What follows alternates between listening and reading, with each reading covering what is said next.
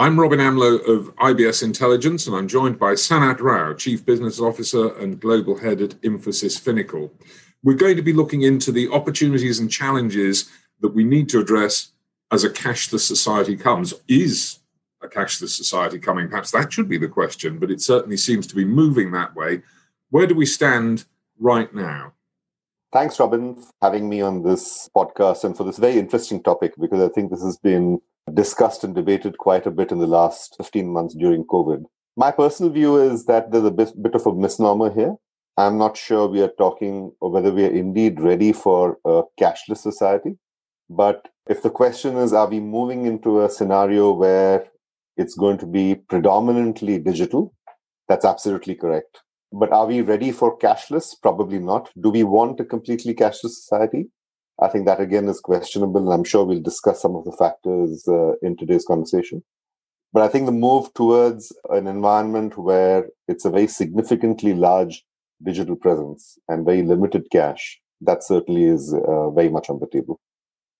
It's of a piece with how we make all our payments up to a certain point. I was talking to somebody the other day who suggested that you don't want a frictionless payment society, you want a friction-right payment society. So for small transactions, you want it as simple and easy and quick as possible, but for larger transactions, you actually do want there to be some friction in the payment process so that people make sure they get it right, rather than do something thoughtlessly and make a mistake.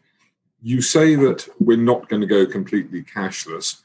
Why would that be the case? Because surely what we've seen over the course of the last 12 or more months is a huge increase in cashlessness.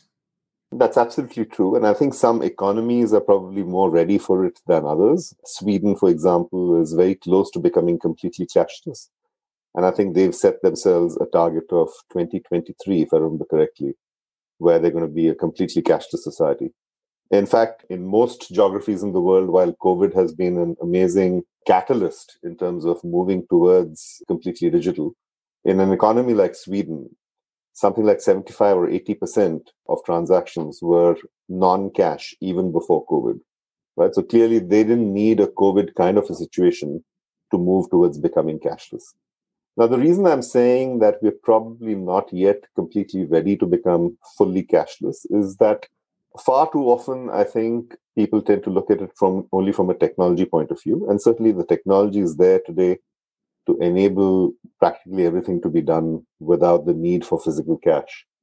But I think there are other dimensions and other factors that come into play. In many economies, there are significant sections of society today who either don't have access to the infrastructure to enable them to be completely digital, or indeed they're not digitally native in the sense that, they probably are not yet ready for an environment where there's no cash at all.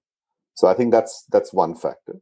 The second is that, we do have to remember that whether it's cash or non-cash, the financial settlement is one leg of a transaction.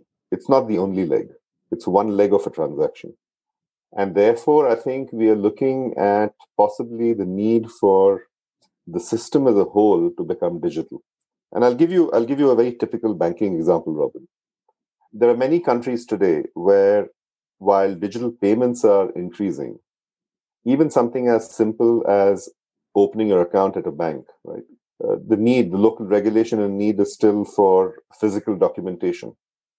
Moving completely cashless becomes a lot easier if other elements in the environment are also digital.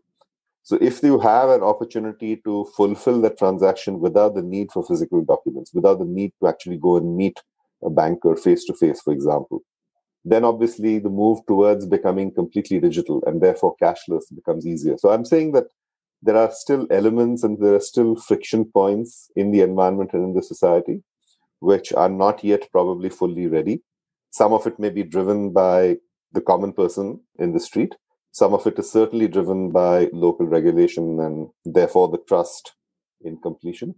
So I think there are other elements that need to be addressed as well before we can say that we're completely ready to be totally cashless. Well, you're quite right in the sense that there are people who are not digitally native. I'm thinking of my mother-in-law, no names, no pack drill, but also you need a given level of technology as a consumer. Whether as a business consumer, you're certainly going to have it, but as a retail consumer, you need a smartphone, or you need an internet connection, or you need a smart card. You can't get away without these things if you're going to go cashless. That's right. Just to go back to the previous point I made, and we took the banking example of account opening. Even in the more technologically progressive economies in the West, for example, not every financial institution today is fully ready for digital verification and digital onboarding of a customer, right? So there are still needs for manual intervention. Need not necessarily be face-to-face, but I'm talking about a need for a manual intervention that's very much required today.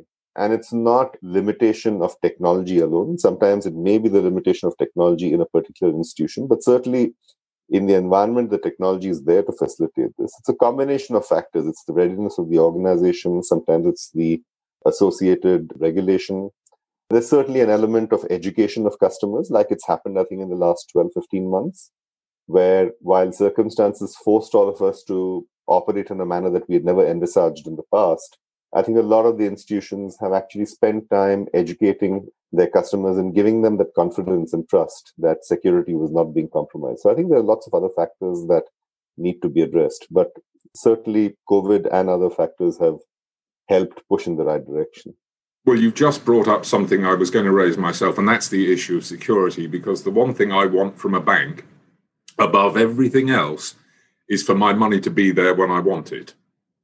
Absolutely. And I think given that all of us have, other than the millennials and the youngest generation today, everyone else initially was brought up in a cash society. So we've all been used to, using cash from our younger days. And therefore, I think that level of trust that we have in cash, that can't be diluted. I think there's a certain degree of trust in cash. So there is a need to sort of, address that as well. But certainly there are other factors, as we rightly just said, where the push towards becoming more digital and the push towards becoming more comfortable, if you like, with the fact that the infrastructure is there today to ensure that security is not compromised and that transactions are going to be safe. And we've seen that, even with transactions being done electronically, with electronic commerce, coming up. And certainly when you move to parts of Asia Pacific and you look at the huge volumes in countries like China and India. I mean, when you look at the mind-boggling figures that come out of what Alipay is doing in China or WePay is doing, on the back of WeChat, or what Paytm is doing in India. I mean, it's not just the technology that's facilitated that, but I think these institutions have actually spent a lot of time, along with other players in the economy, to educate people and to ensure that the right infrastructure is there to support the kind of security and trust that people expect out of that kind of a digital infrastructure.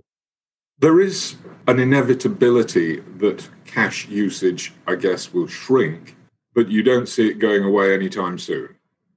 Generally not. I mean, I think in certain economies it might happen, and therefore it's probably difficult to, with a broad sweep of the brush, say that it'll disappear completely. And we just talked about Sweden, where I read that Sweden has publicly stated mandate where they've given themselves a target of becoming completely cashless by 2023.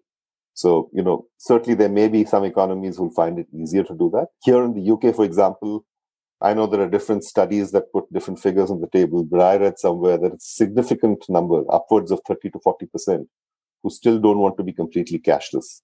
That figure may indeed change a bit because people have got used to a different way of working in the last 12 months. But I'm not sure that we can say that everyone is completely cashless. Everyone is really ready to be completely cashless. I mean, even the US, for example, right?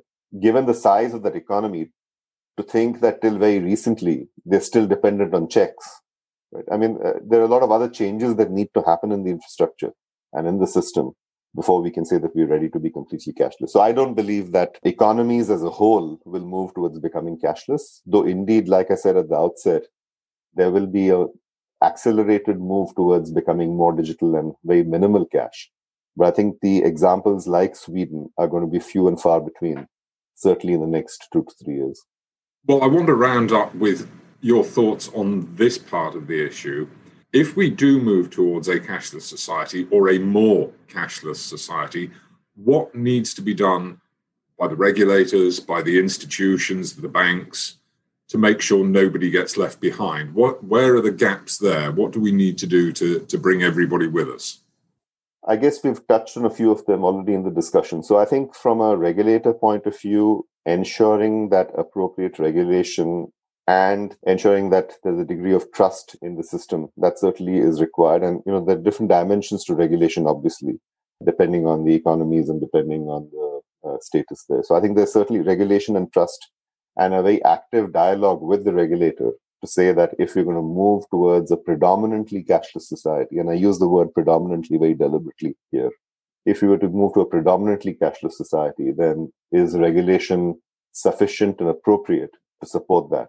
Now, mind you, regulation should also be seen in the context of the fact that it's not just towards helping facilitate trust and confidence, but if you look at the huge amount of disruption that's happened in the last 5 years, certainly, in the payment space. And a lot of it has been through the paytechs and the fintechs, the Stripes and the PayPals of the world, or a whole host of small fintechs who've come in and had a role to play in some aspect of payments, right?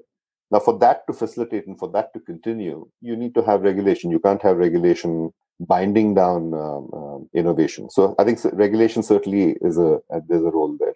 I think from a banking and a financial services context, all of these players, because they're going to be part of the chain of transactions where the settlement eventually will get done through them, that the technology infrastructure, whether it's the digital onboarding, whether it's the authentication, the integration with third-party players.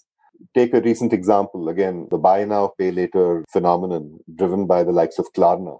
Why is that being adopted so rapidly? It's being adopted rapidly because while on the one hand, people have been pushed towards e-commerce and doing everything electronically, something like buy now, pay later, lends itself very easily to a digital transaction. It seems a little incongruent that you have a buy now, pay later for a cash transaction. So I think as those kinds of initiatives and offerings come into the space, it enables banks and it enables other players to facilitate a completely digital environment and cashless environment. So that's the role, I think, of banks and financial services players.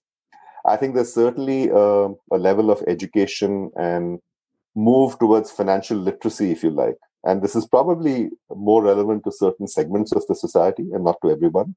There's certainly some parts of the society who are very, very comfortable.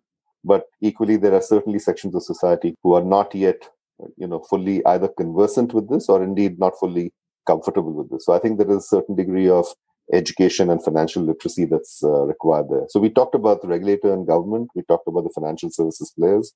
And when I say financial services players, I don't mean just banks, but I mean the Alipays and the WeChats and everyone else who facilitates the completion of a transaction.